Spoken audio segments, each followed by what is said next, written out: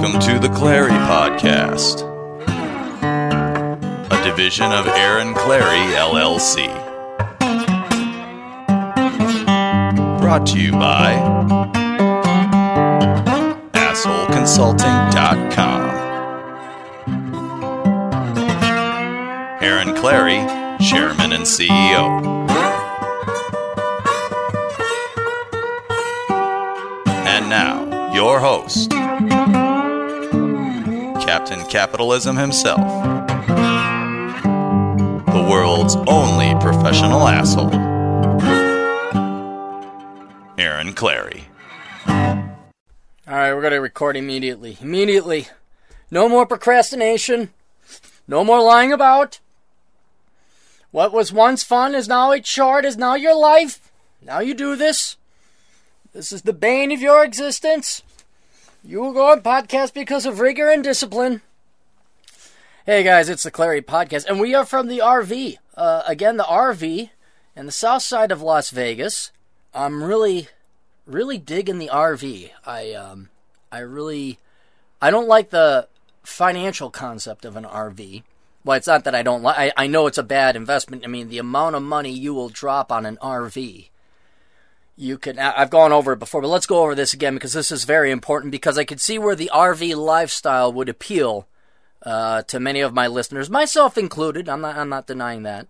But while the concept of having an RV, living in a mobile home, and just driving across the United States, having true freedom, I guess what it is, freedom. It's not true freedom because the RVs move way too slowly. Two, you are basically just hauling. It's a very expensive form of hauling lodging around in terms of gas, insurance, regular costs. And you're going to need a secondary vehicle. Like, you don't take the RV to go get Taco Bell. All right, you just don't. So that's why always in tow there's another chase car or a chase vehicle. A lot of these RVs, we're in the high-end RV park, by the way. I have the crappiest RV in the fanciest RV park in all of the world. So all these people have their fancy RVs here. And these RVs are the ones that has like a little garage. They sell these RVs with a Mini Cooper that comes with it, and it parks inside the RV. I don't know if you guys watch Lifestyles of the Rich and Famous or if that's a thing. There's some show out there. And one of the things they highlight are these RVs. And they're the ones that, it's kind of like Meet the Fockers. Remember how witty and clever those baby boomer Hollywood directors were? They said, it's called Meet the Fockers. And then what was the other play on words they did? I forgot. Ben Stiller, Robert De Niro. Anyway, that RV in that movie is the type of RVs that are here, where the walls expand out, and then you got a nice living room, and you actually live in the high-end. That needs a car to go with. Those things have cars that park within it, or two motorcycles if you want, or an RV, or like a four-wheeler vehicle. But I mean, now if you have godly amounts of money like these people do, then whether or not you could afford an RV and whether it's financially feasible and makes logical sense, that no longer matters. But for the rest of us mere mortals, us commoners, us plebes, us normies, it doesn't make any sense, because I ran the numbers. If you take just your average RV, $80,000, and typically 90% of the people that do it, heck, probably 95, based on all the old timers at the place I go in to get my morning coffee, they're old. You're retired, so you don't have that many years left to live. Let alone maintaining an RV does require some physical labor. This isn't like you just get a condo and the homeowners association takes care of it all. So if any of you 50-somethings are thinking, I like to go right around with my love, Bethel, and we'll hold wrinkly hands together as we drive across America in our RV. No, you're going to have to, they lurch, you got to jack them up, you got to attach pipes, you got to attach septic systems, you got electricity, propane tanks. It's a chore. But then financially, you're not going to be able to do that for 20 years. But let's just assume, optimistically, you retire at 60, you and Tilly decide to get yourself an RV, and you're going to do that for 20 years. Let's say you make it that 20 years, all right? This improbable likelihood that you're going to live that to 80 and healthy and be able to do it. Even if you dropped 80 grand cash on that RV, you still could afford a very nice hotel every night at different places, having everything taken care of. Your laundry, you just pull up and park, you check in. Less gas. It's actually cheaper, frankly, because you only need one vehicle. You need your chase vehicle. Get yourself a nice Buick. Get yourself a nice, oh man, the nicest car. I got to go buy one of these days. 1990 Chevy Caprice Classic. That was probably my favorite car. Big, comfort, recliner on 4 wheels. With a back seat, you could bang any chicken as long as she wasn't too fat or too tall. Not that I would know. I'm just saying. I estimated the size of... I can't lie to you. It was great. It was just, I gotta go get another one of those cars. Hopefully they're cheap. Hopefully I can find one. Anyway, so you get this nice comfy car. You drive across the country in that. A nice Buick. Heck, even an SUV, if you like the legroom, you want to have an SUV. It's going to be way cheaper. Way more comfortable. And just a lot more fun.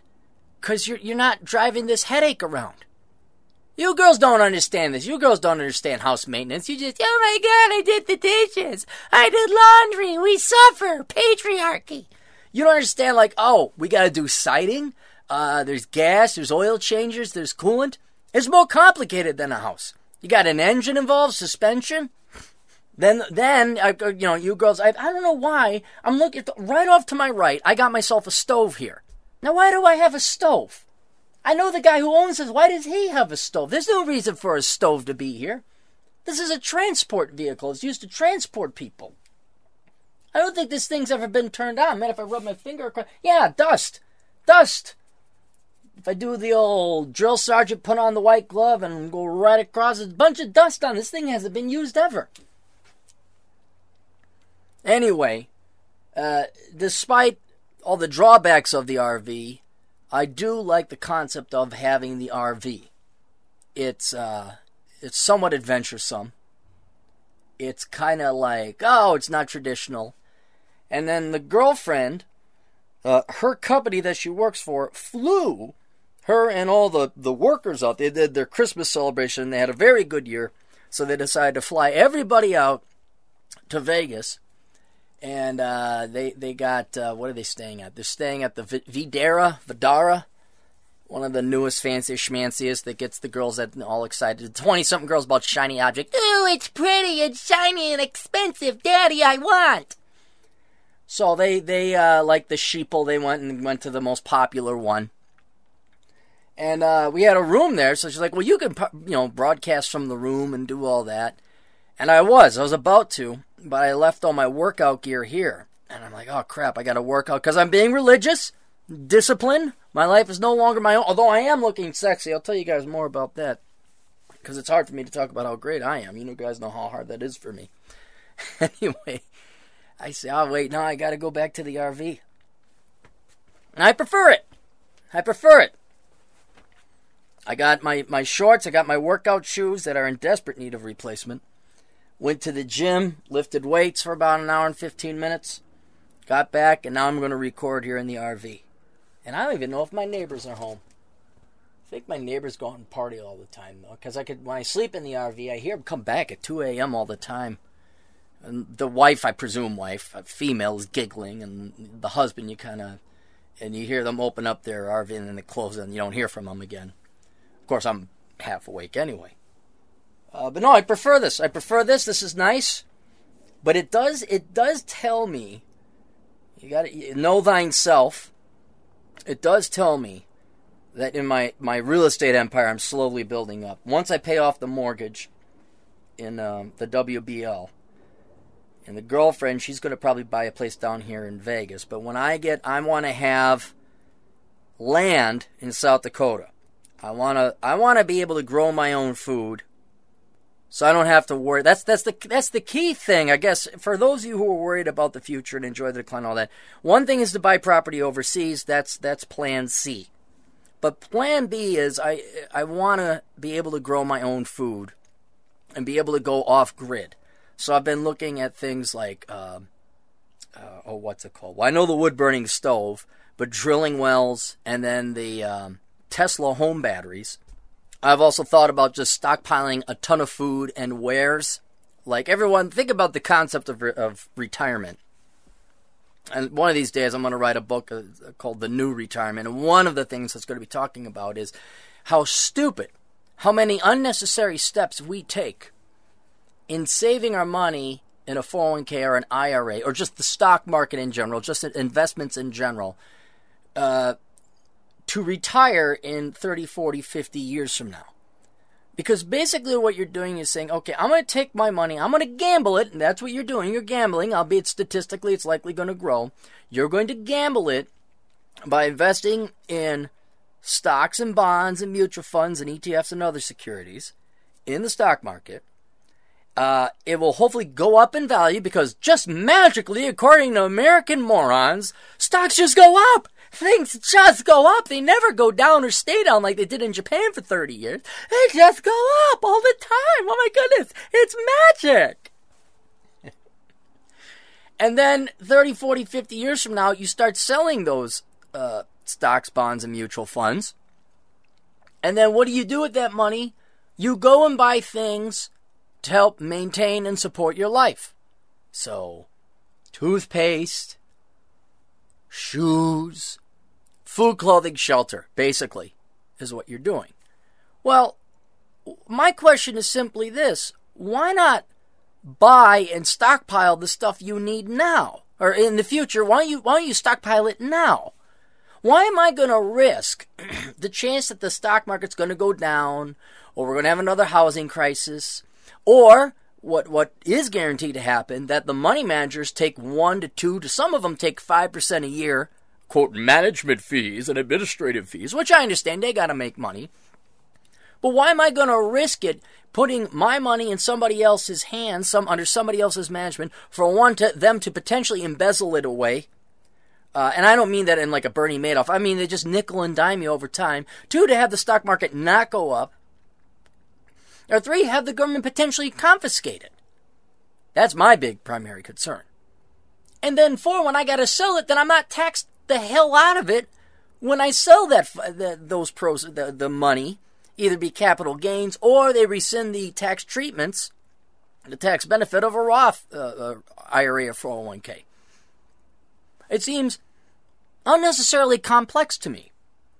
And so one of my things I'm thinking down the road, and this is again to inoculate yourself, to be able to enjoy the decline. My goal is to not let what is happening to the country, 1, bother me, and I do that by 2, not letting it affect me. So that whatever happens out there on the interwebs or the television shows or the news or the talking heads, I could say, I don't care. You want to know why? Because it doesn't affect me. Because I don't have my money in the stock market. I don't have a mortgage. I don't have debts. And, as I was talking about this kind of going down the new retirement route, instead of investing my money in the 401k that was recently nationalized by President Elizabeth Warren, or whoever might be president, and the Supreme Court doesn't, they legitimize the confiscation of people's houses or whatever. That doesn't bother me because I have stockpiled enough boring stuff, very boring, but enough necessities of life that I can live. I have 20 years supply of toilet paper. I have 20 years supply of toothpaste. I have 20 years supply of, it won't be great, but I have enough dry goods I can eat for the rest of my life. And I don't have to sell a piece of my funds over at Morgan Stanley Dean Witter. I don't have to go to Edwards Jones and say, I'd like to withdraw. Oh, well, there's a withdrawal fee. There's a 5% and then there's capital gains, and then here's your $3.43, even though you invested $10 back in 1993. I simply go to the granary or the Cappy's warehouse.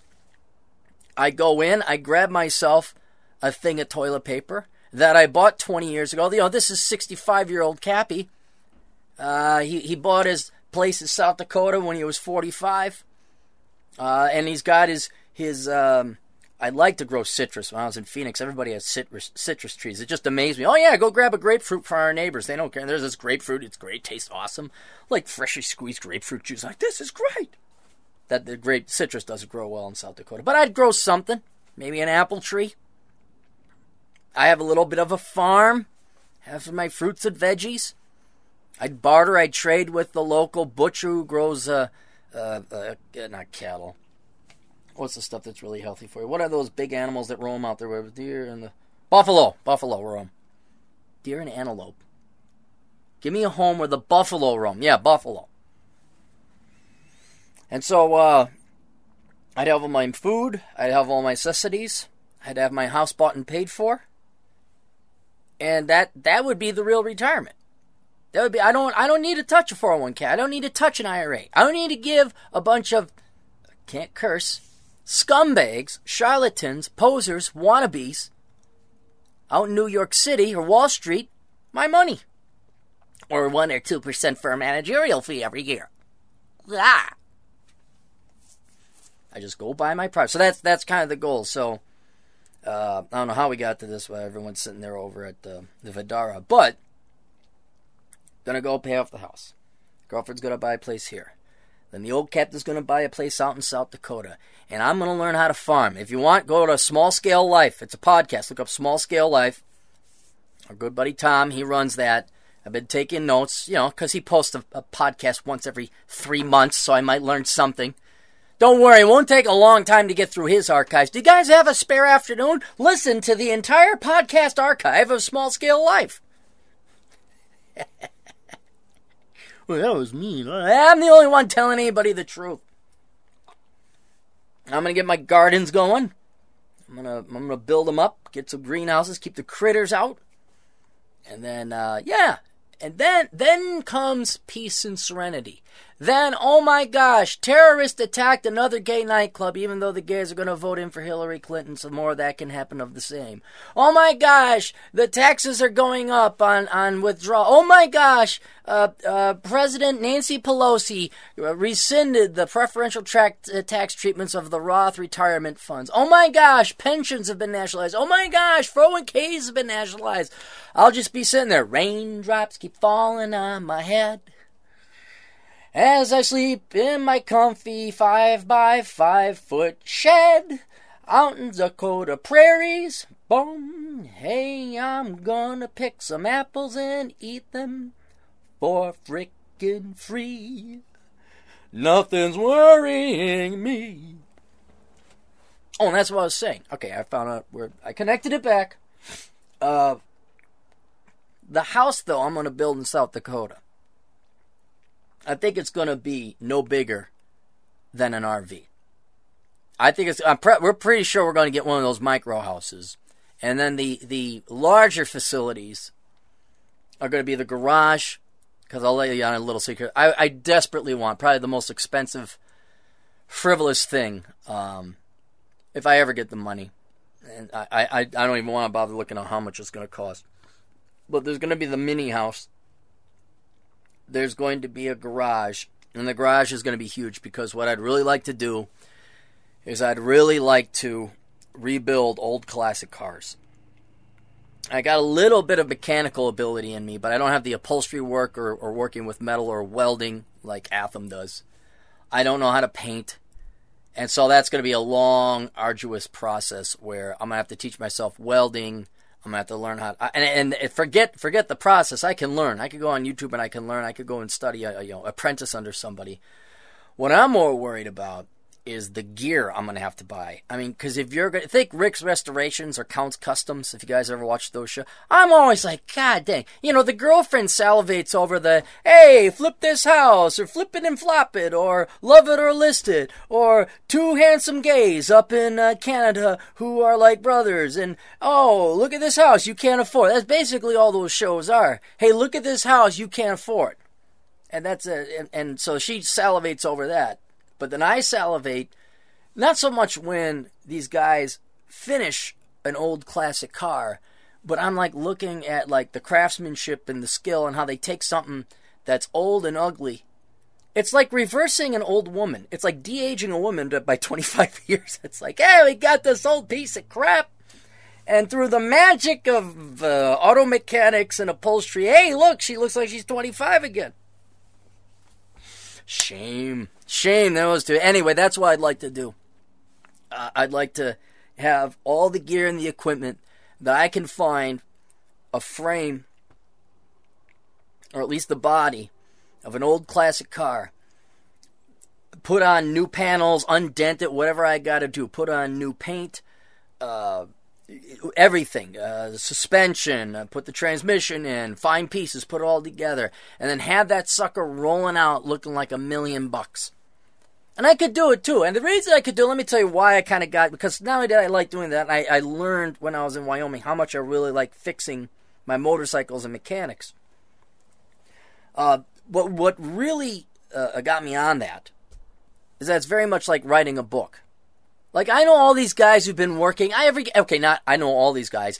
Every guy I know who's a car guy, who's working on rebuilding the hot rod, they're still working on rebuilding that hot rod from more than 10 years ago. I know one guy, he's got this 34 A-frame, A model, T model.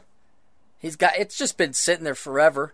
It's been sitting longer in his garage than it's been since it rolled off the Ford assembly line in 1934. I know another guy who's been working on some hot rod Camaro ever since I've known him for 5 years. It just sits there underneath the tarp. And then it's the same thing with people with books. Oh, I'm writing a book. Oh, really? How long have you been writing it, Brian the dog? Oh, I've been writing it for 3 years. What page you on? 5. And that's not me. You guys know me. I can bang out a book faster than it takes most people to read it.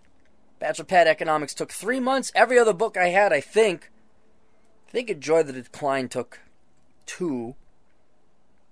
Everything took less than 3 months. And I have a couple that I did in 3 weeks or less. Weren't terribly long, but Worthless took 2 weeks. Of course, not a terribly long book either. But my point is, I got the mentality that if I had the gear and the skills and the resources to do it, like I had the equipment and everything to do it, I could bang out classic cars. I could turn those suckers around. It'd just be something to look at. It'd just be like, well, look at this piece of history. Look at this classical thing. It was nothing. It was junk. And in a month, I turned it around. Now I got this awesome hot rod. I got this awesome classical muscle car. And it's mine. And I got to be like Jay Leno. Thank God I have property on South Dakota, because then the largest building in terms of square footage would be the storage place. I'd have my storage of all my toilet paper and my ramen noodles and my toothpaste. And then there'd be cars in there as well, classic cars. I wouldn't sell them. I'd just say, nah, I'm not selling it. Nope. Why not? Well, because it cost so little for me to buy it, and it was all my labor that went into it. And, oh, by the way, I don't have debts and I don't need the money. And I don't think you people deserve it. No, I don't. Nope. I'd bang out 3 of those a year. Oh, wow, look at that. I just drive them around. Oh, that'd be great. So so there'd just be a small little house on the prairie, somewhere facing the Black Hills. I'll figure it out. And then I'd have my garden, lengthy garden. I'd have some trees, some fruit trees, and then I'd have the garage with all the equipment and gear. Then we'd have the storage bin. And that would be it. And the only thing left after that to buy would be a piece of property out in, I don't know, New Zealand. Literally just a piece of property, and there'd be a bank account. And that way, if anybody took over, or another big concern I have is how the Democrats and the leftists and the social justice warriors are all obsessed about race and gender, is they will start incorporating that into law. You say, oh, they can't do that, they won't have... No, they can and they will, I'm afraid.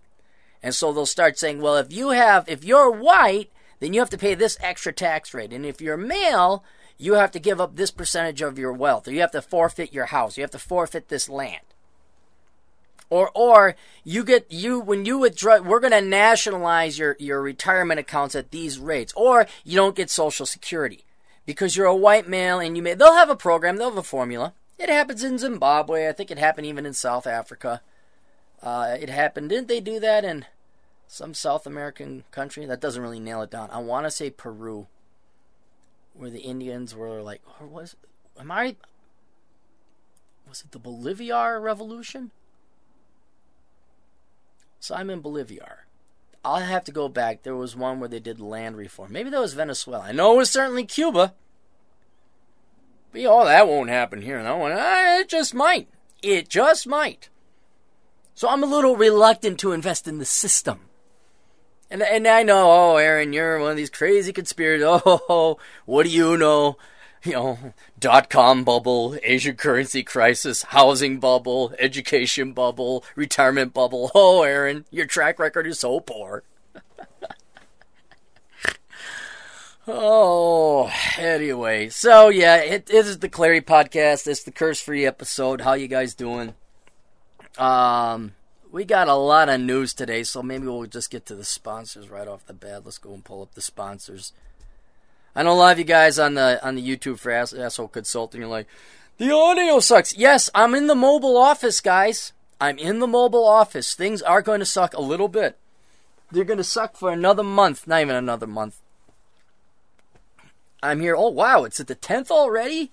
Jeez, time flew by. I only got 18 days? 18 days left. That's less than 3 weeks. Oh my gosh, did the time fly.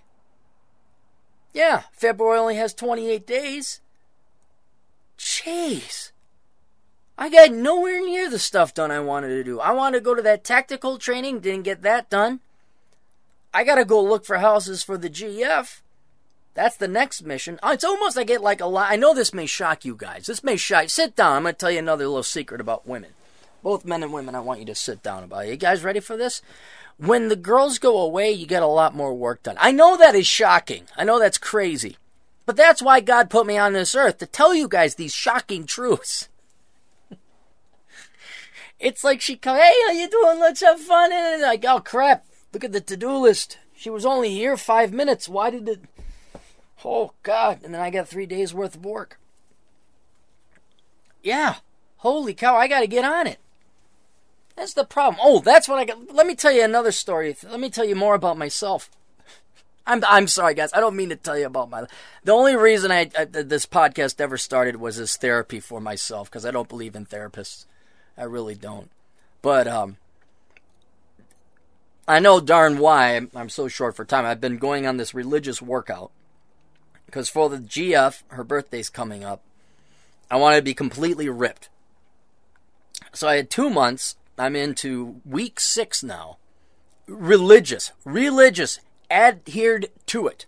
And it really is mind over matter. If you think, I want to lose weight, just do it. Just do it. You know what you have to do. All right? And if you just do the right diet and you work out every day, except for the Sabbath. I do the Sabbath workout. Let's just call it the Sabbath workout. I don't know if there's a thing called the Sabbath workout, but let's just say it's the Sabbath workout. I run on even, I lift weights on odd, and I take the 7th day off, saith the Lord of the Sabbath. I allow myself a treat, all right? But it's basically, I cut out all the carbs, I eat meat, I eat spinach, I'll occasionally have a grapefruit because that's to lower the cholesterol, and I will have some carbs through some oatmeal. I have almonds, a lot. It's balancing, getting the diet that allows to get shredded, but then also the diet that lowers cholesterol, and sometimes those are contradictory to one another. And then I just work out. So you diet and work out. That's all, and you work out a lot. And I've gotten great results. I'm in probably the best shape I've ever been. There was a time, got stuff in my teeth. Hang on. There we go, got it. There was a time when I was 31, I was in really good shape. And now I'm probably in better shape. And what it is, it's just to get over the psychological, I want to sit on my ass, I want to sit on my ass, I want to sit on my ass. You just basically give yourself to God. You don't have a choice. You don't fret, you don't worry, you don't fear the upcoming. You're just like, no, we're doing this. This is what we do. And you just go. And it's the same thing with food. It's like you don't worry about it. You don't fret over it. You're just not going to have cake. You're just not going to have tiramisu. You're just not going to have that lollipop. You're not going to have that pretzel bun. You just eat, it's made out for you. You just follow that rule. You just follow that algorithm. You hit the gym. You have your protein powder. You take your creatine. And then you work out. So, the old captain, very proud of himself and looking good enough. I take a picture. I put it on the Facebook and say, hey, look. 6 weeks in, all that. And I know my friends. I know my family. I know everyone. Everyone's going to pick on me. But deep down inside, like, dang, yeah, he did do good. He is getting pretty ripped. That's genuine progress. But they don't say that. What is that? Oh, man, what are you, a teenager putting selfies on the internet? It's like, hey, I'm like almost 42 here, and I'm looking better than most millennials, which isn't saying much. But still, I'm kind of proud. So, in comes unsolicited, undemanded, unasked for advice. And not only is it advice that's unsolicited, but somebody's unsolicited advice contradict what somebody else's unsolicited advice is. And then these two not two, but the groups of people start warring with each other about what does and does not work. There are a couple of things to point out. Now, I love these people to death, don't get me wrong. One, none of these people are in shape. You don't want these people putting pictures of themselves shirtless on Facebook saying, hey, look at my progress in 6 weeks, because there's been none. All right? Two, there's the evidence right there that what I'm doing is working and probably don't really need any help. I didn't have the results exactly that I wanted, so I contacted my buddy who, if he put his picture up shirtless, every girl would be like, is he single? No, he's not, so don't ask.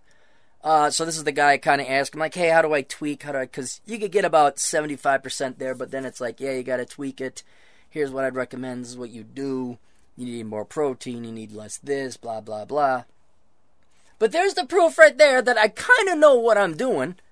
I am having success. I am having progress. I don't need anybody's help. And if I'm going to help, I'm not going to get it from people who I don't want to look like. Which brings in, they say. And every guy right now, oh, yes, they say. Because let's be honest. It wasn't, the majority of people offering free advice, unsolicited advice, were not of the male persuasion. They were females. Females who mostly weren't, one, they're not males. Two, they're not in the business of getting ripped and getting biceps and getting abs. And three, were not they themselves that physically attractive. Again, you would not want these people putting pictures of themselves up on the interwebs. Right? But you see, they get the source of all wisdom from this godlike entity, this all-knowing, omnipresent, omnipowerful, omni-knowledgeable entity called They Say. And so it basically goes like this.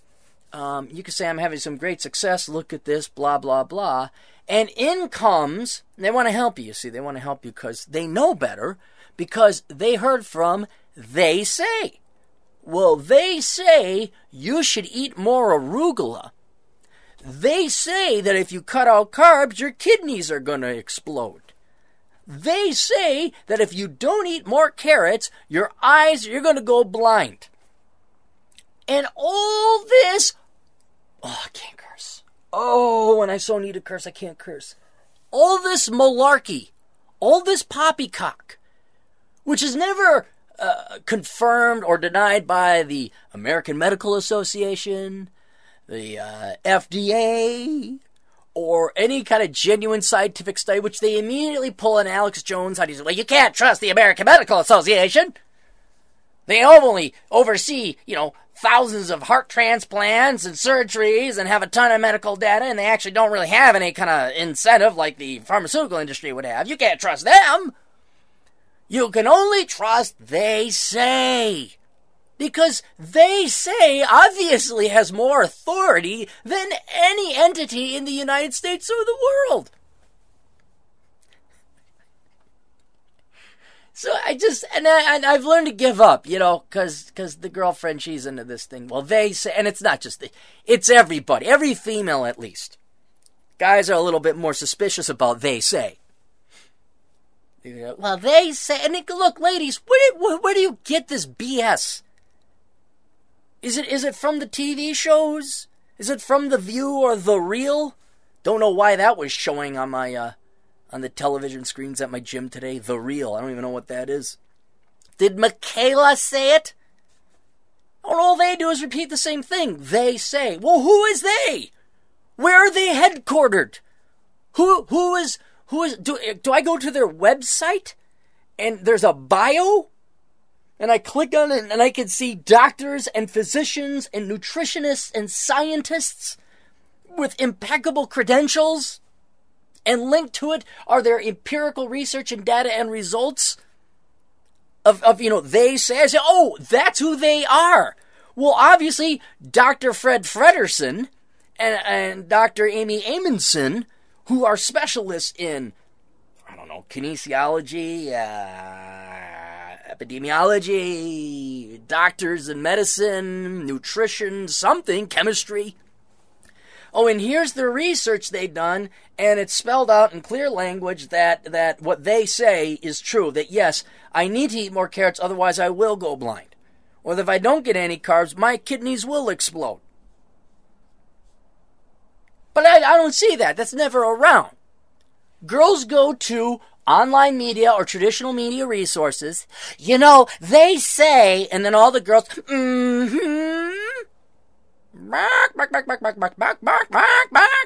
they say, and this because they love you, they care, and then they find some new bit of wisdom. They find some new thing that they say. And then they can't wait to rush to tell you, oh, you know what they say? Or they, I don't know if they found it and they rush it, but they save it up. They seem to store it. And then they wait until you take an action in your life. Of your own life, mind you. This is your own life. You were born into it. You have your own agency. This is not North Korea. You have the right to live your life the way you do. And you're about to walk. And I'm not even joking. I could say, because this is, you guys are going to roll on the floor once you see, because you're going to say, yeah, it's like that. And you decide that to initiate your walk, you're going to go forward with your right foot first. And there's your girlfriend or your wife or somebody. They say that if you start walking with your left, it's better for your posture. And then it's just needle off the record. You look at them to see if they realize how stupid that just sounded. And to see if there's an ounce, a hope, a neuron still firing of independent thought and judgment, where it'd be like, do you just take it and run with it? And are you waiting for opportune moments to criticize me with what they say is? Like, it's not even, I don't know the incentive that the women have to do this either. It's not to nag. I think maybe it's to help. Or maybe that, is it that you want to be useful? Knock it the F off! Stop telling us what they say! You think in the 2 million years, humans have been walking around figuring stuff out, landing on the moon, curing cancer, curing disease, treating cancer, flying airplanes that go Mach 6. You think we haven't optimized a lot of things in society? You don't think that we've figured out a lot of things? And now this hokum voodoo crap coming off of The View or The Real or The Say? They say, this little nitpicky thing that we have no empirical evidence and it flies in the face of reason. Does it make you feel good? Knock it off! And it's typically in the realm of health. First, carbs are bad, then carbs are good. You can't eat eggs. Now you can. Butter's bad, butter's good. There's I always, and that becomes very frustrating to men, because then men, and women too, who want to be healthy, who want to work out, a perfect classical example is cholesterol. I look at this guy called John Haidt. You don't know who John Haidt is, but I've mentioned in the show that he does the sports or the news. He's kind of the news guy on a podcast I like listening to called Garage Logic. This guy had a triple bypass heart surgery, or some huge surgery on his heart. You know who I'm going to listen to? I'm going to listen to John Haidt about heart health and what's good for you and cholesterol. That's the guy I'm listening to, because he's the one that had his chest cracked open, had tubes and things switched around in his heart, and had to go on a diet. And I bet you he didn't care what they say. He started listening to what the cardiologists and the heart surgeons told him to do. Because I know, well, you can't trust the American Medical Association. And what do heart surgeons know anyway? When people who work on hearts tell me, hey, cholesterol is bad, I'm gonna adhere to that. That's why I have here my almonds. Here, I'll shake it for you. I got almonds. What else we got in the box of stuff? I got my oatmeal. That's right there. That also comes with steel-cut oats, made with whole grain oats, made with flaxseed. Flaxseed is good for that. This won't make much noise. I have my green tea. Grab that. Don't know if you could hear that. And then I got my shoes and my trimmers in here. What else we got? Hang on. There's like 7 things I gotta take. Oh, here, fish oil. That's fish oil. And then plant sterols and stanols. That one there. What else do I take? Oh, magnesium. Calcium, magnesium, zinc. I can't remember if I'm taking that because it's good for cholesterol or good for lifting weights. The point is this. When it's my health and the conventional wisdom coming from people who crack open hearts and reassemble them and rewire them say cholesterol is bad, I'm going to believe those guys.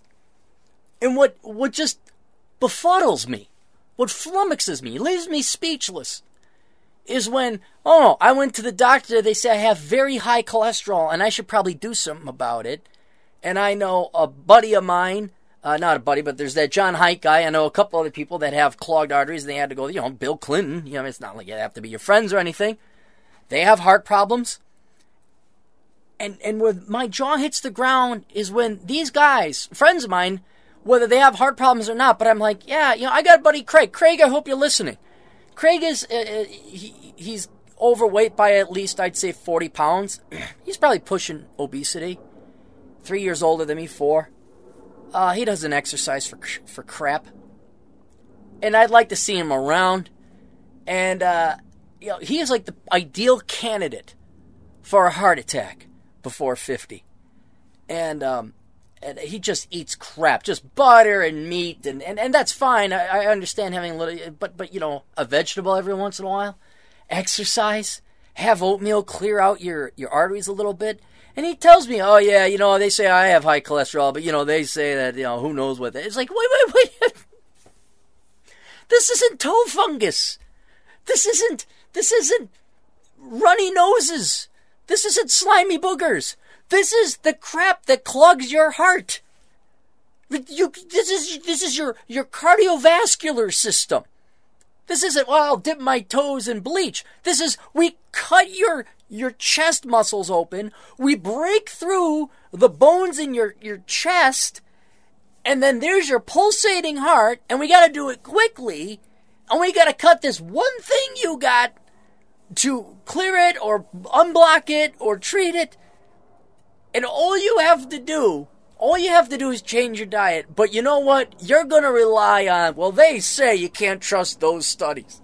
It's like, fudge. I'm going to be lonely. I know I'm going to be lonely. My friends are all going to die. They're not going to be around. The ones that I do, there's going to be a couple people that are still alive. Who's still going to be alive? Who's going to be alive? My San Diego buddies will still be alive. They'll be okay. But then I have to drive to San Diego to see them. No one in Minnesota will be alive.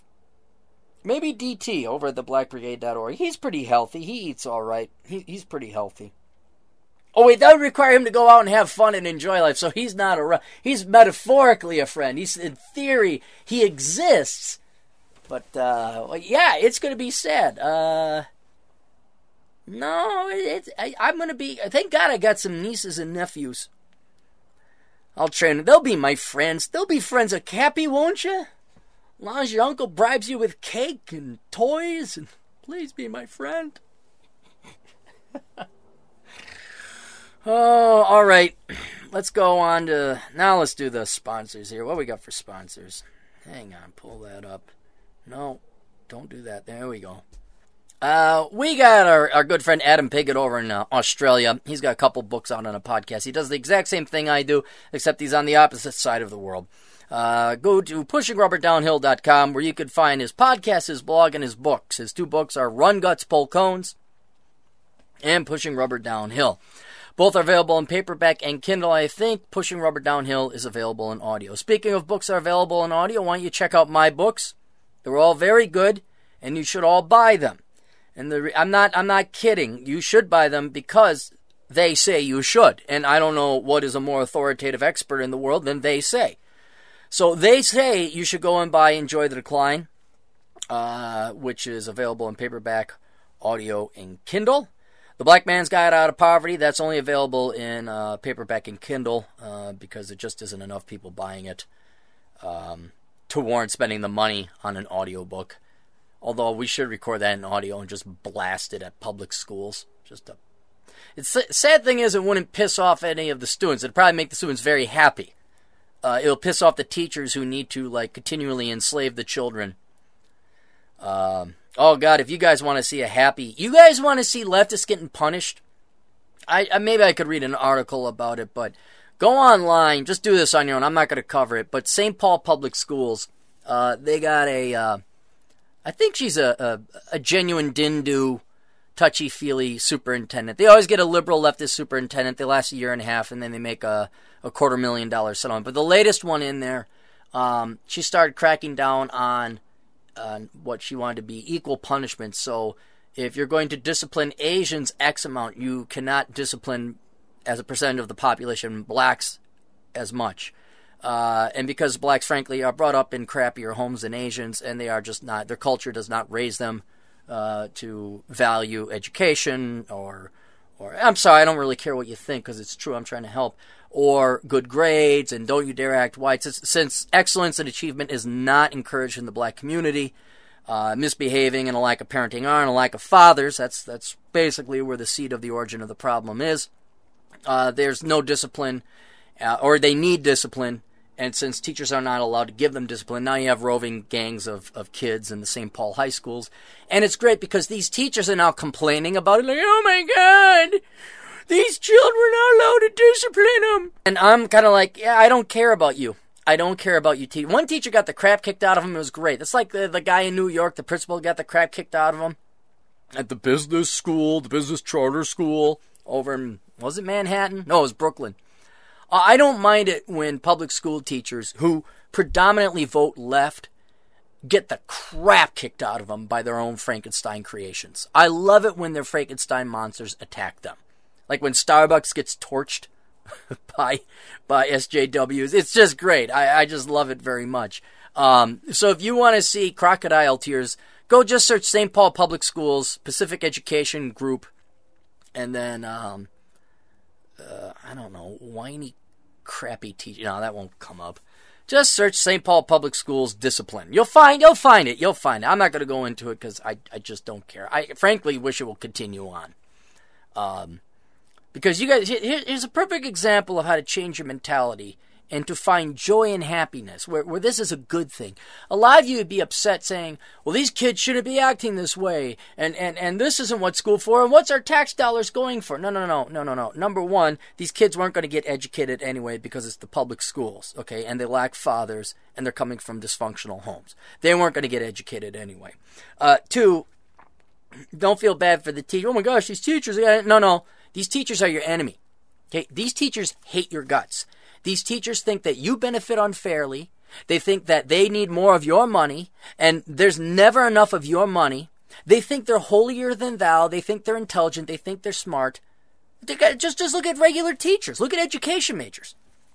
These are the same. These people that are complaining over at St. Paul, those teachers are the exact. Go back 20 years ago. They're the idiots in the 90s protesting in Seattle.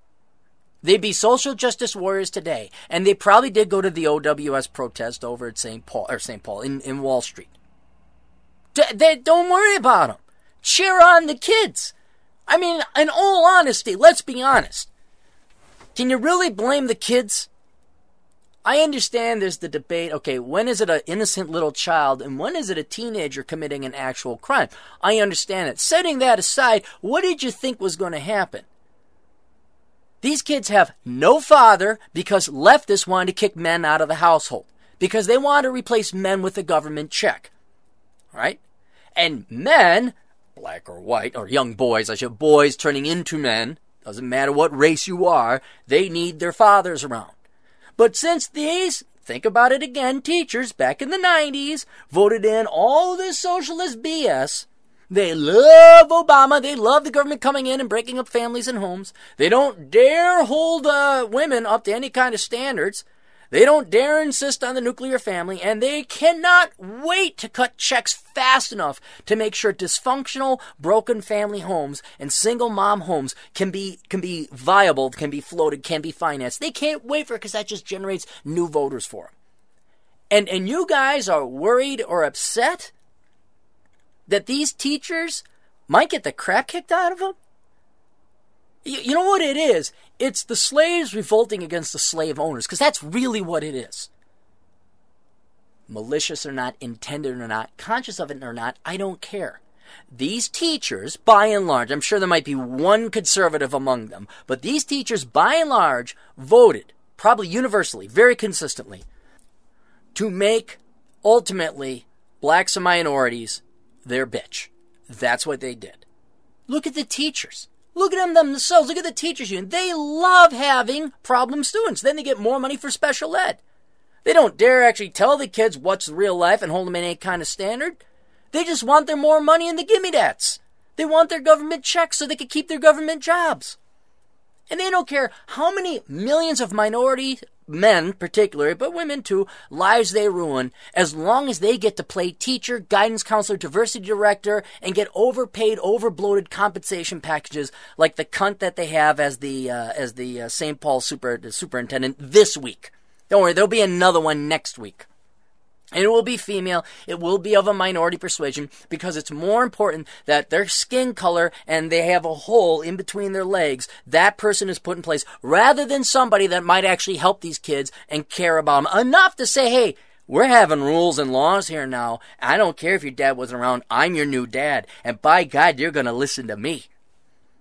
But that would take masculinity, that would take a man. And once again, they don't want men in their lives. They don't want men in their community, and that's certainly not conservative, traditional, manly men. They don't want that. That would solve, then there'd be no problem, students. Then these students would almost have like hope. Then they go to college, or they go into the military, or they'd go into the trades and they make money, and then they'd lose all the Democratic votes. And it's more important to have Democratic voters so they can create make-work government programs than it is for these children to have fathers. And that is the St. Paul public schools for you. And I know some of the school teachers are too stupid to see the interconnectivity, to see cost and consequences, to see how the dominoes fall. I know that. But I don't care. You could not wish it upon a more deserving group of people to have and reap what they sow than the St. Paul public school teachers. Because diversity, uber alles. Because feelings, emotions, and socialism. Forget excellence, forget discipline, forget rigor, forget accomplishment. Nope. It's all about the feels. It's all about the socialisms, and it's all about the wacisms and the diversities. That's all it's about to them, so that they can feel good, that they're fighting, they're championing something. They're making the kids feel good. It's not your fault, Jimmy, you got an F. It's Whitey's fault. And no, we're not going to punish you. You kick the crap out of whoever you want, because that would be not sexist. That would be racist if we disciplined you. It's a great bleep show. Just watch it. Watch the St. Paul Public Schools. It's like Knots Landing or Dynasty or Dallas. Da da da da da. Da da da da da.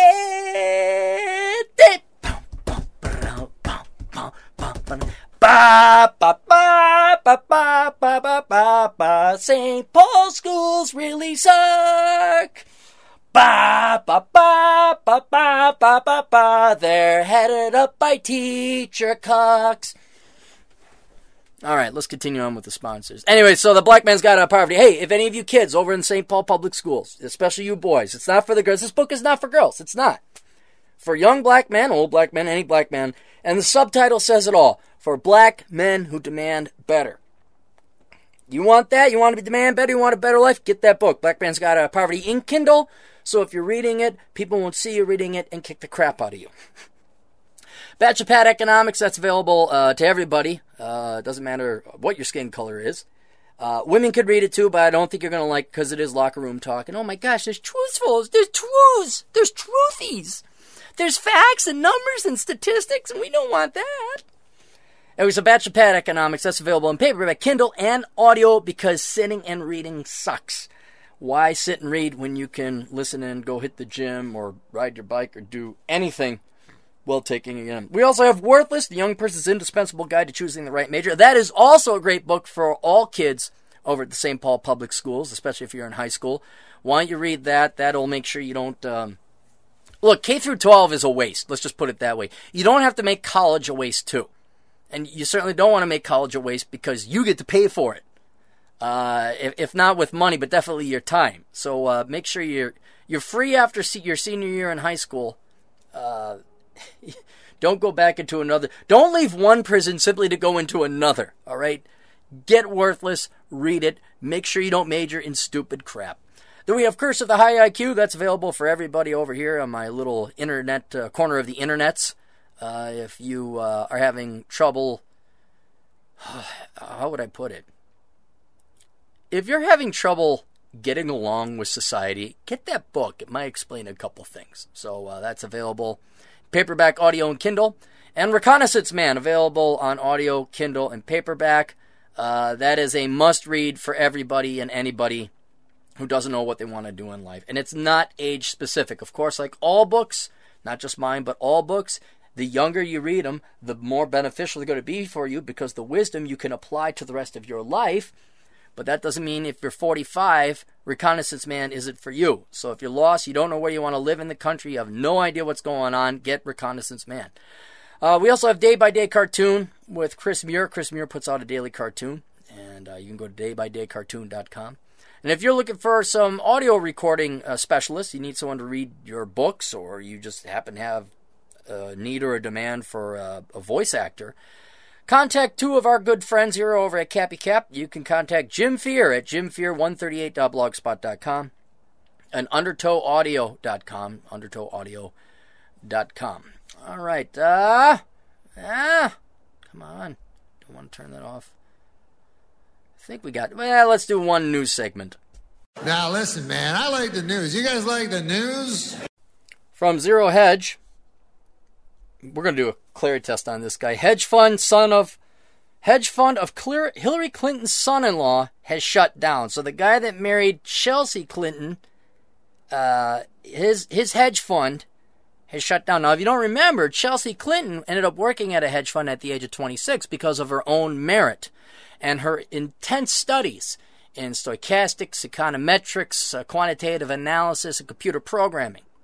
She didn't major in that. But this is interesting. This guy, I was like, I had to look up his background, and it's just totally what you'd expect. Less than 1 year ago, we reported that Marc Mevzinsky, the husband of Chelsea Clinton and the son-in-law of Hillary and Bill Clinton, had to shut down its Greek fund after suffering 90% losses. This guy invested in Greece.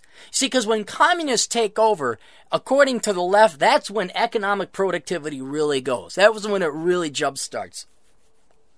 Despite having Goldman Sachs CEO Lloyd Blankfein as an investor and being Bill and Hillary Clinton's son-in-law, Marc Mevzinsky and two former colleagues from Goldman Sachs who manage Eagle Vale Partners hedge fund. All right, so this guy worked at Goldman Sachs. And this guy has a degree in religious studies or something like that, some bullshit. If that doesn't tell you that it's not what you know, but who you know, and how Goldman Sachs and these big-time investment banks, they all like to make it sound like they're smart. They're not. They're connected. The Ivy League, it's connections. This is why you don't bother majoring in finance. This is why if you want to really get into finance, you study math and you study computer programming and you undermine these people. So he happened to work, and this guy's like 35, and he's going to start his own fund. He's going to start his own. Where do you get the money? You'll find out. Told investors in a letter last February they had been incorrect on Greece, generating staggering losses for the firm's main Eagle Vale Hellenic Opportunity, aka the Greek Recovery Fund, lost most of its life. By incorrect, the Clinton heir apparent meant the $25 million Eagle Vale Greek Fund had lost a stunning 48% in 2014. And you look at the picture, this guy's just a douche. I'm sorry, I know it's the curse-free podcast, but he's just a douche. He looks like a douche. There's no other word in the English language that describes this guy other than him being a douche. The closure took place just 3 years after institutional investor proclaimed Mevzinsky a hedge fund rising star in 2013. Like if you ever see these Forbes, the top 40 under 40, like they're young and up and coming, that means these people are going to file for bankruptcy. That's basically what it means.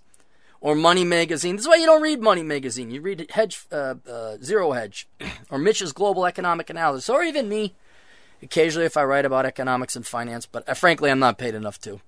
In late 2011, Marc Mevzinsky co-founded New York-based macro-focused hedge fund firm Eagle Vale Partners with Bennett Grau and Mark Mallon, two Goldman Sachs Group proprietary traders whom he'd gotten to know when they worked at the bank. Best known as the husband of Chelsea Clinton, here we go, Mevzinsky, 35, who has a BA in Religious Studies and Philosophy from Stanford University and a Master's in Arts in Politics, Philosophy, and Economics from the University of Oxford, had been quietly building his finance career. Before launching his own firm, longtime Clinton family friend was a partner and global macro portfolio manager at New York and Rio de Janeiro-based investment house 3G Capital. Eagle Vale manages more than $400 million. This is why you invest in the market. This is why you invest in indexed funds.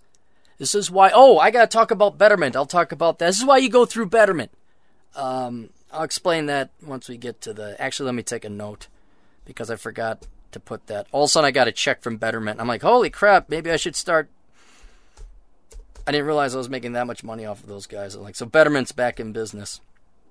But this is why you don't rely on the pros, guys. You do not rely on the pros. I don't care how many hours of propaganda and shows CNBC plays. I don't care how hot Maria Bartiromo looks. She still looks pretty hot for her age. I don't care. You don't need them. 95. Did the housing crash teach you nothing? Did it not teach you guys nothing that these guys know jack crap? And that you are wasting your time just as much as those morons watching the pre-game show for the football on ESPN. As they're wasting their time eating wings over at Buffalo Wild Wings with some other man's jersey on it. And they're like getting some wings, man, and they're doing like they're doing their fantasy football. Those idiots, you make fun of them, you're just the exact same idiot if you're watching CNBC. Oh, do you read Wall Street Journal? Oh, do you? Why? Alas, he was anything but, and instead of having a real grasp of macroeconomics events, or how to, hedge, he decided to dump millions in Greece just before the country entered a death spiral that culminated with its third bailout, capital controls, insolvent banks, and a terminally crippled economy. I should look up Greece, see what's going on there. Meanwhile, things went from terrible to abysmal for the clueless hedge fund manager and his LPs, and the New York Times reports Hillary Clinton's son-in-law is finally shutting down the Greece-focused fund after losing 90% of its value. What did you think was good? Oh, did your professors at Stanford tell you investing in communism was a good idea? Those guys who have no real-world working experience, like all your professors, Mark? Investors were told last month that Eagle Vale Hellenic Opportunity would finally be put out of its misery and would shutter. Fast forward to today when overnight Hedge Fund Alert reported that sometime around the end of 2016, Mevzinsky decided to shut down his entire operation. Eagle Vale Partners, a global macro shop co-founded by Hillary Clinton's son-in-law, Marc Mevzinsky, is no longer in business. The New York firm shut down last month, sources said. Eagle Vale, led by Mevzinsky and two former colleagues from Goldman Sachs, enjoyed early backing from blue-chip names, including Goldman chairman Lloyd Blankfeld. Hey, Lloyd Blankfeld, why don't you give me some money? I'll do a little bit better. It'd be long-term investing. Oh, that's right. You think you got a one in and out. Oh, that's right. I'm not banging your niece, sir. I don't have a connection to you. If you have any hot daughters, Lloyd, send them my way. I'll bang them. And then maybe you'll give me money to run my little make-believe Lego hedge fund. Huh? Can I wear a hat? Can I get a parking space, Uncle Lloyd? An Avenue Capital founder, Mark Lazary. But the flagship Eagleville Partners Fund suffered from weak performance, and last year the firm shuttered a small vehicle focused on investments in Greek debt after it lost an estimated 90%. One source of... I bet you this was the same guy. Didn't Goldman Sachs, have a hand in helping Greece get bailed out? I bet you this guy says, hey, buy this, and then this will go up, and then you'll make millions. And then it never came to fruition, or the Greek communists took over, or whatever.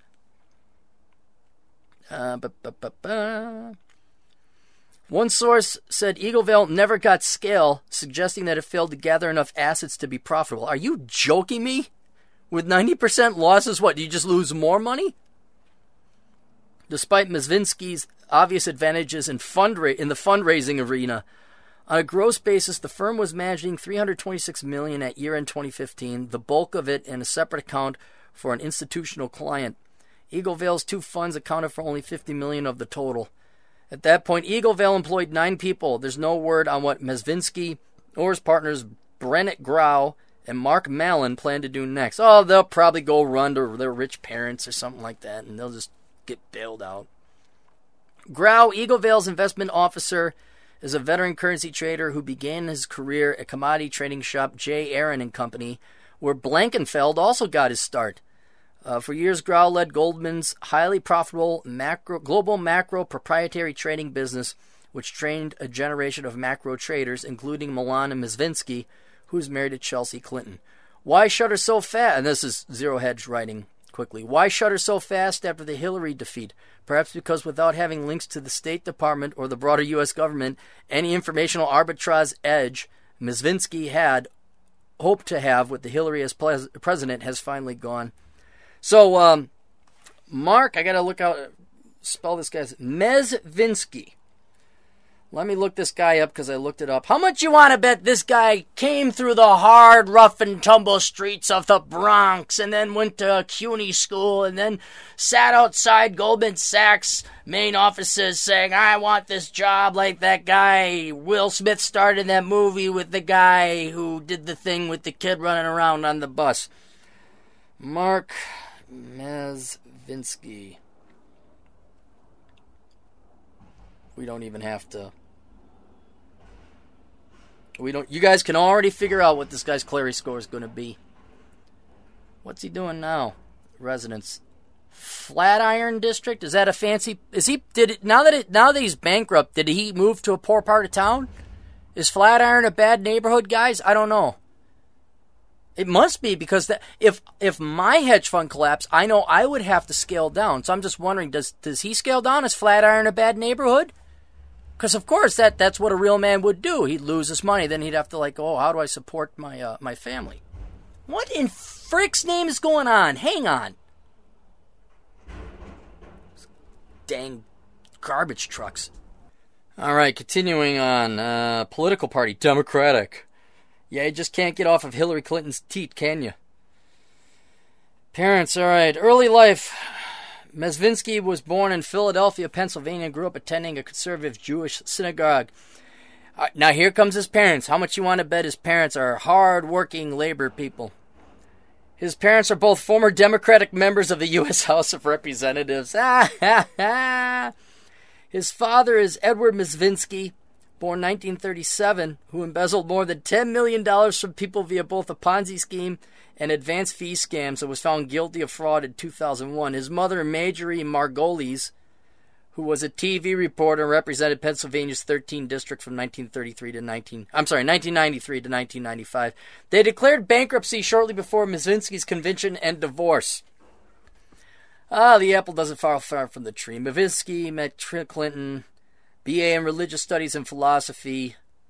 He has an MA in Politics and Philosophy from Economics from the University of Oxford. You know, by the way, you high-end schools offering the best and the brightest, your best and the brightest generation are just destroying economies and markets and people's lives. I don't know. I'm not joking. If I ever had to hire someone, I'll hire someone from a 2-year community college before I hire anyone from an Ivy League school.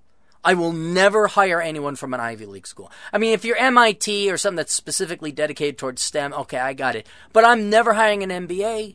I'm never hiring I'll never hire anyone with a liberal arts degree, too.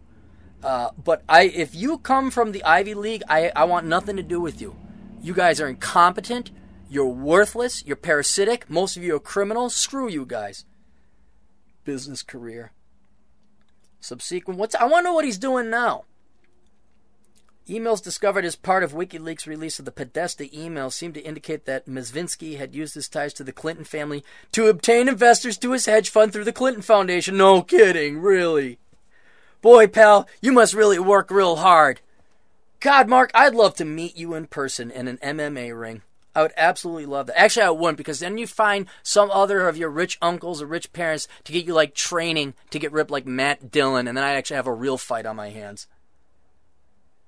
Oh, just a disgusting piece of crap. That's all you are. Flatiron District. Let's look up the Flatiron District. Wait. Following their wedding, the couple lived 3 years in New York's Gramercy Park, later purchasing a condominium in the Nomad area of Manhattan for $10.5 million. Yep, you Democrats keep telling you the Democrat Party is for the party of the little people, for the little guy. The Democrats are just for the little guy. You know, they say the Democrats are for the little people. Clinton and Mevzinsky have a daughter, blah, blah, blah. All right, Flatiron District. Let's see if this is like kind of a poor neighborhood. Ooh, this don't look poor. This looks like very fancy buildings. Oh, is it the Flatiron Building? Is that what it is? The triangular building? Okay, I know this. The Flatiron District is a neighborhood in the New York City borough of Manhattan, named after the Flatiron Building at 23rd Street, Broadway, and 5th Avenue. Generally, the Flatiron District is bounded by 20th Street, blah, blah, blah, Broadway, history and names, buildings, education, the Barak College, culture and shopping, the Gold Dome, Gershwin. Everyone in New York, with 3 people of you live in New York, saying, yes, it's a fancy place already. Notable residents, Joe Quesada, I don't know, President Clinton's daughter. Those are the only 2 people. See, also, I'm just going to assume it's a very rich neighborhood that neither you nor I could live in without the help of Democratic politicians as parents. All right, let's move on to some extra sponsors here.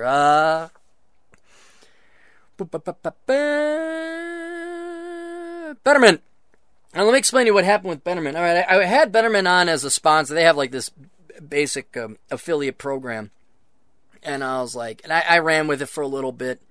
And I didn't really get any kind of payment until, I think they pay out like every 6 months. And I got an email saying, hey, we got some money. And I'm like, how much is it worth? Is it really? And then like I logged in, finally remembered my password, logged in. I'm like, oh, wow, that's worth it. And apparently you people liked it. I just didn't hear any response. So I was like, but tax time. So we're going to bring Betterment back because it actually is. People are using it. I just didn't know, so I'm terribly sorry. So let me explain what Betterment is. So I thought you didn't you just do a whole tirade against the 401ks? All right, yes, I did. Let me explain. Betterment is what's called a robo-advisor. And what a robo-advisor is instead of you paying a human to sit there and say, well, let me ask you, my name's Chip Chipperson. Hey, how you doing? I went to school with Marc Mevzinsky, and I have my Bachelor's of Arts in Religious Studies, and I'm begging Bill Clinton's other daughter that he had from Marla Maples. And I'm just going, get by. It's not that guy. It's basically just a program. You answer a bunch of questions. When do you want to retire? Mathematical questions, things that are variables and formulas. What's your risk adversity? Blah, blah, blah. And then it basically says, invest in these indexed funds. You say, why index funds? Because index funds typically beat the professionals. The professionals rarely beat the market. In other words, it's very much a stripped-down, do-it-yourself type of investment. and retirement planning. So instead of going to, like, say, Edward Jones, Dean Witter, Goldman Sachs with Lloyd Blankfeld, hey! Instead of going to those douchebags, what you would do is you go to Betterment, you log on, you fund that, you set up a brokerage account through them, you get designated as an IRA or a Roth IRA, and then you invest with them, and yeah, they take fees out, but it's nowhere near as much as what would be if you actually had a human managing your funds. And you know what? The truth is, guess what those hey, Chip Chipperson over at Dean Witter, hey, guess what he's doing? He's asking you those questions. He's putting it into a formula. They're just salespeople. That's all they are. Brokers, they don't do the analytics. So every finance firm is basically this. There's one or two guys who do the actual analytical research and come up with the investment portfolio that they think is going to beat the market. The rest of everybody else, they could call them brokers, they could call them financial advisors. It doesn't matter. They're just salespeople. And they go and they ask you questions. They plug the numbers in the exact same formula. And then they say, invest in this, invest in this, invest in this. All right? They just got rid of that middle guy. And they got rid of the guy at the top because most of those guys at the top can't beat the index. So it's really stripped down. And your performance historically is not going to suffer.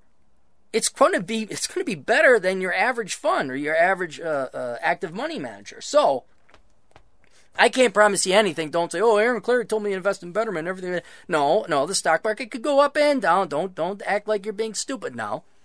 I'm warning you. You can lose money. But if you, and this is the place where what few of my listeners might have. If you have nothing else to do with your money, like you've paid off your debts, we're kind of going to do the Dave Ramsey thing. Like you got rid of all your credit card debts. You have money that you're like, okay, I have nothing else to do with this money. Like you have a surplus of money. You're a minimalist. You don't know what to do with it. All right. You might as well then go get the tax benefits of having an IRA. Or if you think they're not going to rescind the tax benefits of the Roth IRA, then you go get yourself a Roth IRA. And you do that by going through Betterment. All right. And so all we're doing is cutting out a ton of unnecessary fat and overhead and management, or mismanagement, as we found in the .com days.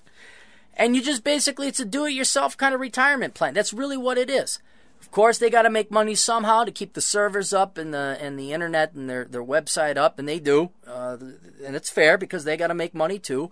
I get a kickback as always for sending things their way. But I'll have the advertisement up for Betterment on my sidebar, and I'll also have just a post of it on the Cappy Cap blog there as well. So I didn't know that you people actually liked it. I didn't know people were actually going to Betterment. They never told me.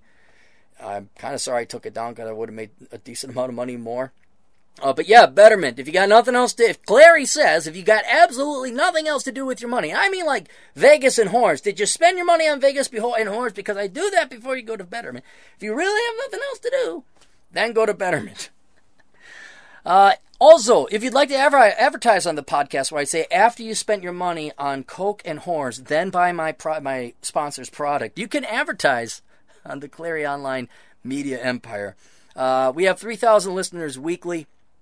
Unique listeners, and I don't consider them twice, because if I want to do it like some people would say, like, we got 10 million listeners a year, and they're not unique. It's just the same people listening multiple times.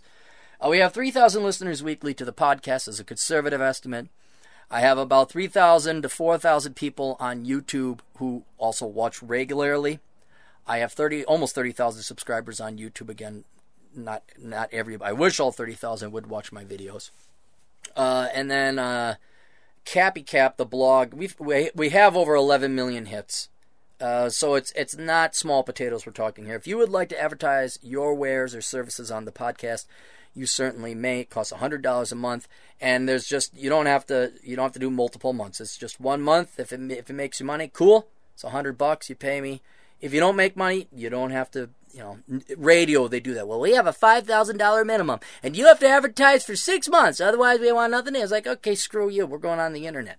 So give me an email. It's captcapitalism@yahoo.com. That's capped, C-A-P-T, the abbreviation for captain, not captain, capped, C-A-P-T, capitalism@yahoo.com. Speaking of advertisers and sponsors, Chad Elkins. Go to elkinscpa.com. Our good buddy, Chad Elkins, who happens to be a CPA, will help you with your tax returns and any other accounting or finance or tax-related stuff.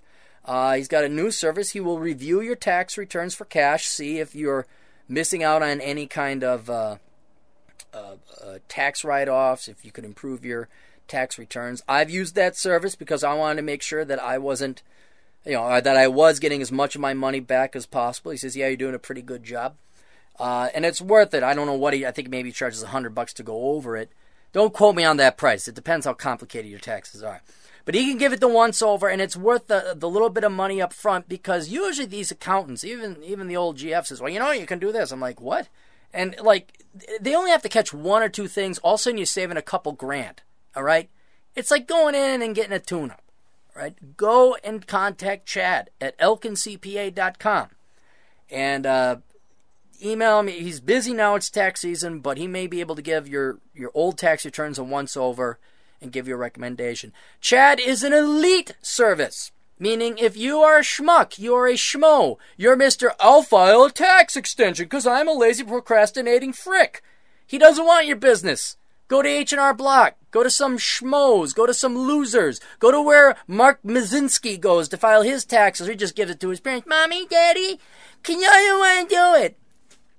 Can you imagine him working at Goldman Sachs? All of his reports are in crayon. I think we do good. Uncle Lloyd, can I get some monies to invest? Why, sure, Chaz. Anyway, go to elkincpa.com, visit Chad, email him if you have a need for some kind of CPA-like services, and let him know that the old captain sent you. If you'd like to have a podcast archives mailed to you, because we start off at episode 100, people are like, oh, dude, where's the first 99 or 100 episodes? Well, they're on a different computer, and I can mail them to you if you want. You're going to pay me $35, though, to go and put together the thumb drive and time and mail and all that. I'm not trying to screw you over. It's just that's how much it's going to cost to pay for the thumb drive and the lodging, the postage, and my time. It is only the first 75 episodes. Don't ask where the other 25 went. They're lost forever. Please don't ask me that question. So you get 75 episodes of the Clary podcast mailed to you, thumb drive. You can keep the thumb drive. I don't care what you do with it. And we have that there. Then we have the League of Extraordinary Podcasters. We have 405media.com. John Grant and pals over there. John Grant runs that. He has a whole bunch of different podcasters. He has a podcast station is basically what it is. Our friend Carrie Lutz at financialsurvivalnetwork.com. Go ahead and visit Carrie for all your precious metals and international finance needs. Pushing Rubber Downhill, where I talked about Adam Piggott. Silvio Canto's Canto Talk, Canto. Our good buddy Silvio. I'm going to go visit him potentially in March. I'm going to have to drive the RV back to Florida, and Dallas is on the way, so I might go visit Silvio. But you can find him on blogtalkradio.com. He has his book out, Cubano in Wisconsin. It's the story of him, how he escaped Cuba when he was 10 years old and ended up in, of all places, Wisconsin. And so he was probably very upset that Green Bay lost to the Falcons. I'll have to ask him about that. We also have blowmeuptom.com. That's St. Lycus. Of course, go visit Tom Lycus and Gary and Dino. He's podcasting every day. And if you're looking for someone to advertise, I'd recommend contacting Gary at blowmeuptom.com. Gary is the guy who heads up the marketing. And trust you me. I know, I'll gladly take your money if you want to advertise here. But you're probably going to get a lot more exposure. Of course, it's more expensive, but a lot more exposure over on Tom Likas' show. But Tom Likas among PJ Media, Dr. Glenn Reynolds, and Dr. Helen Smith.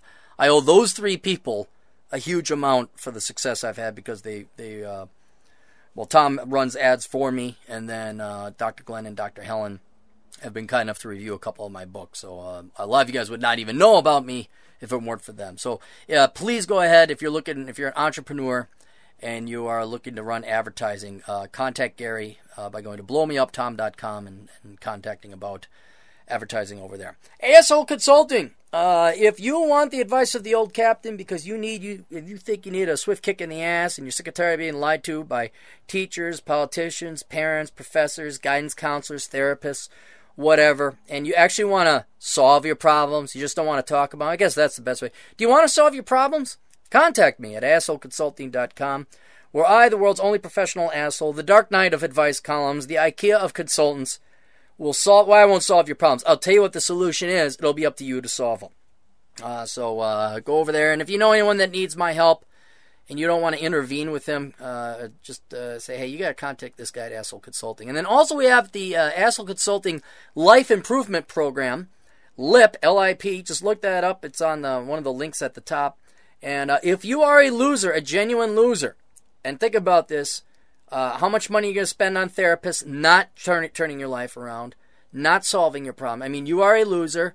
It is worth $5,000 to turn that around. Say, oh my gosh, $5,000. What do you think you're going to spend on therapists to not solve your problem? And just to extrapolate. You know, they say therapists don't want to solve your problem because that means less money for them.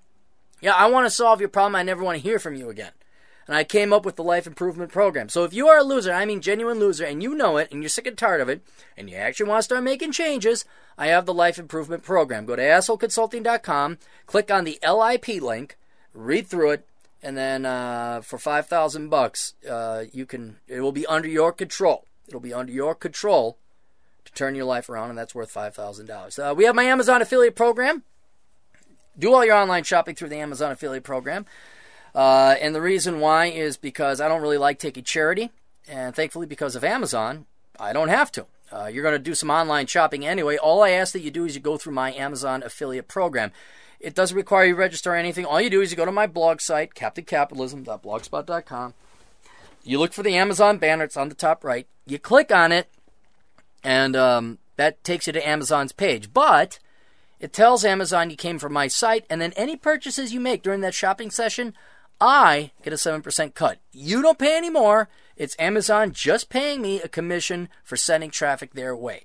So if you'd like to help out the old captain and make sure that I'm online forever and I don't have to go back and work, and you'd like to help, but you have no use for any of our sponsors' wares, you can all just get into the good habit. That's the key thing. If you get into the habit of doing all your online shopping through my Amazon affiliate page, that means buku bucks for me, and I never have to work in banking again. Academic composition, if you're a student and you're sick and tired of writing your stupid papers that have nothing to do with your actual degree because they force you to take these unnecessary and unneeded, worthless liberal arts prerequisites, go to academiccomposition.com and have Alex and his crackpot team of staff writers write your papers for you. You say, oh my gosh, that's immoral, that's wrong, and No, it's not. Corporations do it all the time. Your school probably does it all the time, outsourcing things that they don't want to do. And since this isn't really necessary for your career, lesbian poetry, I don't know what that has to do with becoming a doctor. Although if you're going to become a doctor, I wouldn't do that. Although, wait a minute, Martin Luther King totally plagiarized, so I don't care. What does it matter? You just say, hey, he plagiarized, give me my freaking degree. Anyway, so if you don't want to do your homework, you don't have time, outsource it. Have Alex and his crackpot team of writing staff do your papers for you.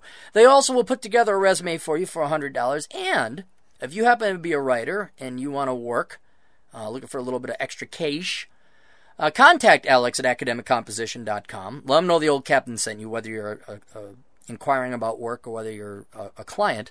Because he's always looking for writers, and he's always looking for people to do marketing for him. Neither of the jobs are exciting or interesting. Do not think this is going to be rewarding. It is writing liberal arts papers. It is painful. It is boring. It is stupid. It will make your mind melt. Why do you think liberal arts professors are the dumbest people on the face of the planet?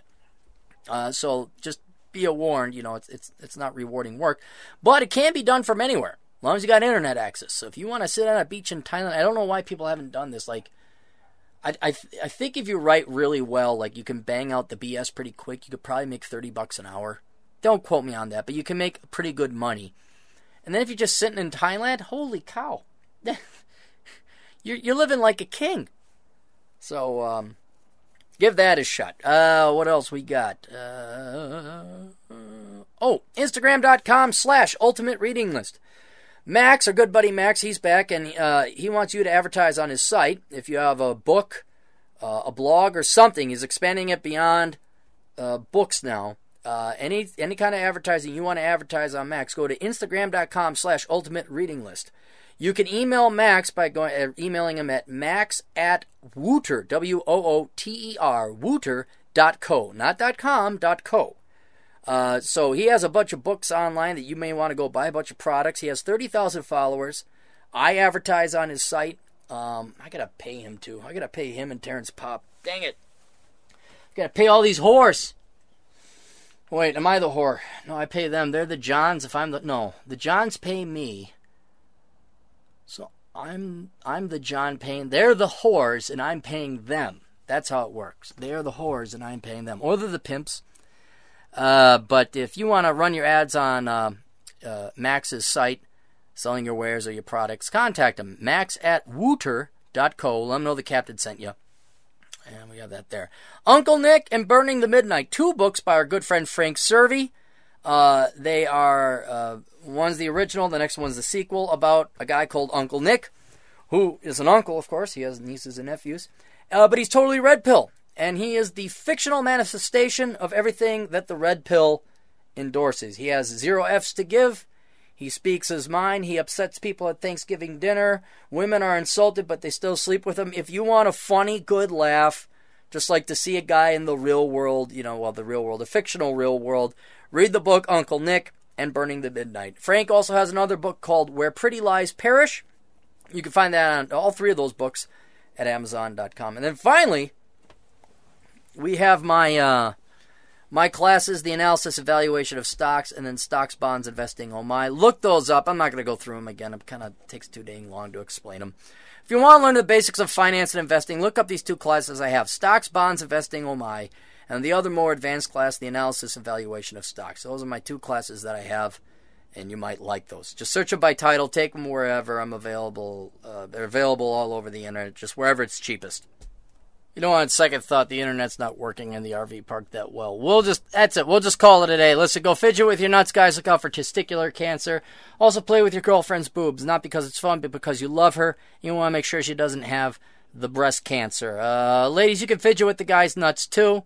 And if you guys hate each other and still in a relationship and you don't like sex because, well, sex is gross and icky and boring because you're a Christian girl, then, yeah, guys, you're going to have to go into the doctor, have your nuts fidget with. Ladies, you'll have to go get a mammogram with a cold machine, and then as they're putting girls should get mammograms anyway, because your boyfriend playing with your boobies is not a professional way to do it. You still have to go in there. But since sex is only for having future Christians, I don't want to try to imbue fun. Anyway, just make sure, guys, you don't have testicular cancer. Ladies, make sure you don't have the breast cancer. Early detection is the best preventative medicine. Tell everybody about the podcast and spread the good word. That's it. I'm out of here. I'm going to go enjoy Vegas. And by enjoy Vegas, I mean sit on my ass and smoke a cigar. Toodles.